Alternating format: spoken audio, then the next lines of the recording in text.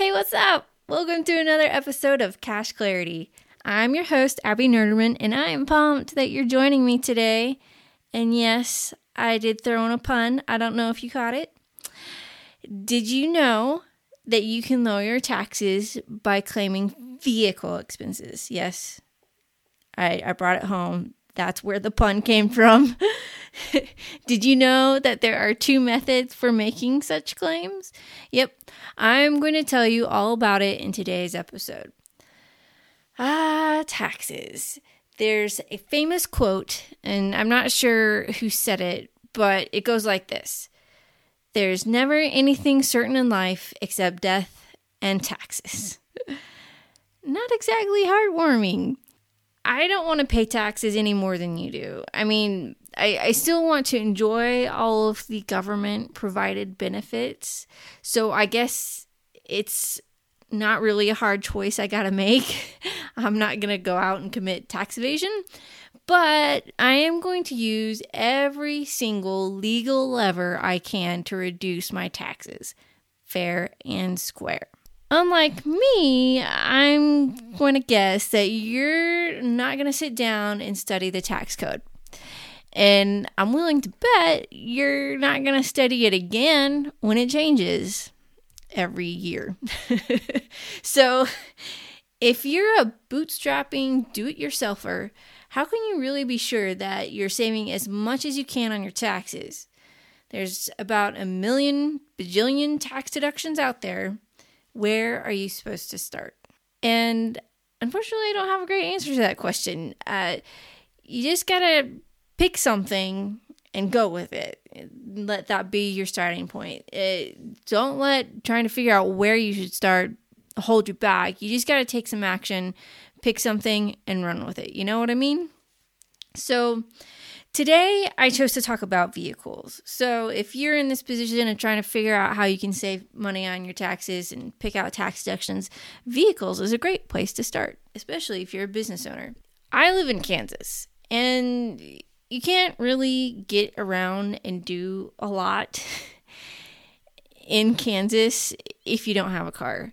Everything is super spread out, and there's not really much public transportation. I know we got a couple bus routes. I've seen the stops. I couldn't tell you where they're at. So as a business owner, I need a reliable means of transportation. In my current situation in 2020, that's hardly ever. I do everything virtually. I barely even leave the house. But I used to get out all the time, especially when I first started my business. I was a regular on all of the networking circuits here in town, and I was really hustling to try and find those first few clients. I know I'm a little weird and a homebody, and I'm an introvert, and I'm happy in my little bubble. But I know there are business owners out there who drive a lot for business, a lot more than I do. The good news is the IRS rewards us for this behavior. Vehicle expenses are deductible. Now, if you're new here, you might be wondering, what does deductible mean? Well, my friend, to really oversimplify how taxes work, we tell the IRS how much money we made. Then we can make claims to reduce that taxable amount. Those claims are otherwise known as deductions. Say your total income is $50,000 and you can make $10,000 worth of claims to reduce it to a total of $40,000. Pause for a second. I'm just pulling these numbers out of the air. This is to make math super simple, and it should be in no way an example, real life example. Okay, just take it with a grain of salt. So, in theory, we're making $50,000. We're making $10,000 of deductions, and that means our taxable income is now $40,000. And if we assume that our tax rate is 15%, then we would owe $6,000 on our taxes. Where without making that $10,000 deduction, you would end up owing $7,500. So the difference between $7,500 and $6,000 is $1,500. So this would end up saving you $1,500 on taxes, be the amount less that you have to pay, which is like of super bonus. Like, yeah, the IRS really gets a bad rap. They do a lot to try and help us out, right? So if you want to reduce your taxes, you got to try and find as many deductions as you can. And one deduction business owners have available is this vehicle deduction. Fortunately, most expenses of operating a vehicle for business are deductible. The big exception is regular commuting expenses. They will not allow you to deduct the expenses for driving between your home and your usual place of business. So if you're driving from your office out to meet a client, like at their office or at a coffee shop or something, that is a deductible expense. Driving from home to your office is not deductible. So just keep that in mind. I did want to add that you can claim the vehicle deduction if you own or if you lease your car. So it doesn't really matter if you own or lease, you can take this deduction either way. Now, if you're like me, you probably use your vehicle for both personal and business use. Now, there are some limitations and things to keep in mind. Using your vehicle for personal use doesn't cancel out your possible deduction. So you can still deduct the portion of your usage related to business. To do so, you do really have to keep good records because the IRS tells us to do that. And what they want you to track are the miles driven, the date and time, the destination, and the business purpose of the drive. I myself like using an app called Mile IQ, which makes it really easy to just keep track of all of those things. There are two methods to take the vehicle deduction. The first is the actual expense method, and the second is the standard mileage allowance method. One of them is a real pain, and the other one is actually pretty easy. For myself, I like to hit that easy button, all right? And you'll figure out pretty quickly which one it is as we continue to talk and go over these. Let's talk about the first method, the actual expenses method. Now, this is where you itemize everything, all the things that are related to business vehicle expense. So this includes license and registration fees, gas, oil, tires, maintenance and repairs, insurance, parking, tolls, garage rent, interest on car loans. I can't think of any more. I think I got them all, but you get the idea. You keep track of everything that you spend related to your car, and then you also keep track of your mileage, the mileage that you drive. You are allowed to depreciate the purchase price, or you can choose to write off the whole first year of the value of the car. If you opt to depreciate, limitations and exceptions do apply, of course. Factors for depreciation include things like the type and weight of the vehicle, the cost, if it was purchased new or used, and if business usage is more or less than 50%. And I did do an episode just last week on depreciation. So I'll hook up to that in the show notes. That way you have a better idea of what I mean when I say depreciation. And just to give you like the 5-second version, depreciation is just a fancy way to say that instead of deducting the whole cost all upfront all at once, you can deduct a portion of the cost over a set number of years. So I'd encourage you to go back and listen to last week's episode, which was number 49. The link for today's show notes is going to be at goldenratiobookkeeping.com/050. Oh my goodness. Episode number 50. Wow. All right. Let's get back to it. So the section of the IRS code on vehicle depreciation is super long and super boring.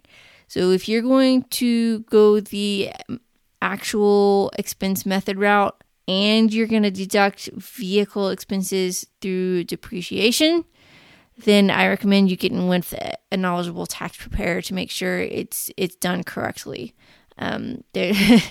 There's a lot of possible mistakes that can be made, so definitely reaching out to someone who's an expert in that area would be worth it, in my opinion. If it's going to save you a couple $100, totally worth it. So that's my 2 cents. All right, so let's take a few minutes to talk about the standard mileage allowance. This is the second method you have available for deducting vehicle expenses. In this method, instead of recording every single thing, you can take a standard flat rate of each business mile you drive. And currently that standard mileage allowance is 58 cents per mile. Keep in mind that number does change every year. So here we are late 2020. So that's probably going to change here in a couple months once the 2020 tax updates are in. Anyway, this method really is nice because it allows you to just claim that mileage in lieu of a lot of those other things, that long list of things that you can deduct. You can still itemize a few other expenses on top of that. So you can take your mileage and then also things like parking and tolls and state and local taxes, interest on car loans. So that would increase the size of your deduction if you're taking the standard mileage allowance, which is nice. Of course, there are rules on this allowance as well. You can't take it if you operate more than 5 vehicles at the same time for business purposes. If you have 5 vehicles, that's a lot. My family, we only have 2, my car and my husband's car. So yeah, I'd be impressed if you had 5 vehicles. But I know there are some businesses where you have more cars. Maybe you have some vans and stuff or trucks. Anyway, the other kind of caveat to the standard mileage allowance is you can't take it if you took the first year write-off deduction on the vehicle. If you can't take the standard mileage allowance, then you can use the actual expense method. It's the fallback or default, I guess, if you will. Now, it's important to note that the method you choose in the first year determines what method you can use in following years. If you use the actual expense method, you have to stick with that method for the business life of that vehicle. If you choose the standard mileage allowance, then you can switch back and forth between the two methods if you want. My recommendation is to use the standard mileage allowance if your situation allows it. Of course, it does make sense to run the numbers using both methods, assuming that you qualify for both methods, and then see which one works out to be better. Of course, it is nice to maybe take it that first year, and then you can decide what you want to do in the following years. In summary, we talked about the 2 methods to calculate a vehicle deduction in effort to reduce your taxes: the actual expense method and the standard mileage allowance. We also talked about how no matter which method you choose, the IRS wants you to keep detailed usage records. So today, your homework is to review what you're doing to record vehicle business usage. And remember, it's a percentage that's used to calculate the claim amount. So you do need to know your business mileage as a percentage of the total mileage for the year. Clear as mud?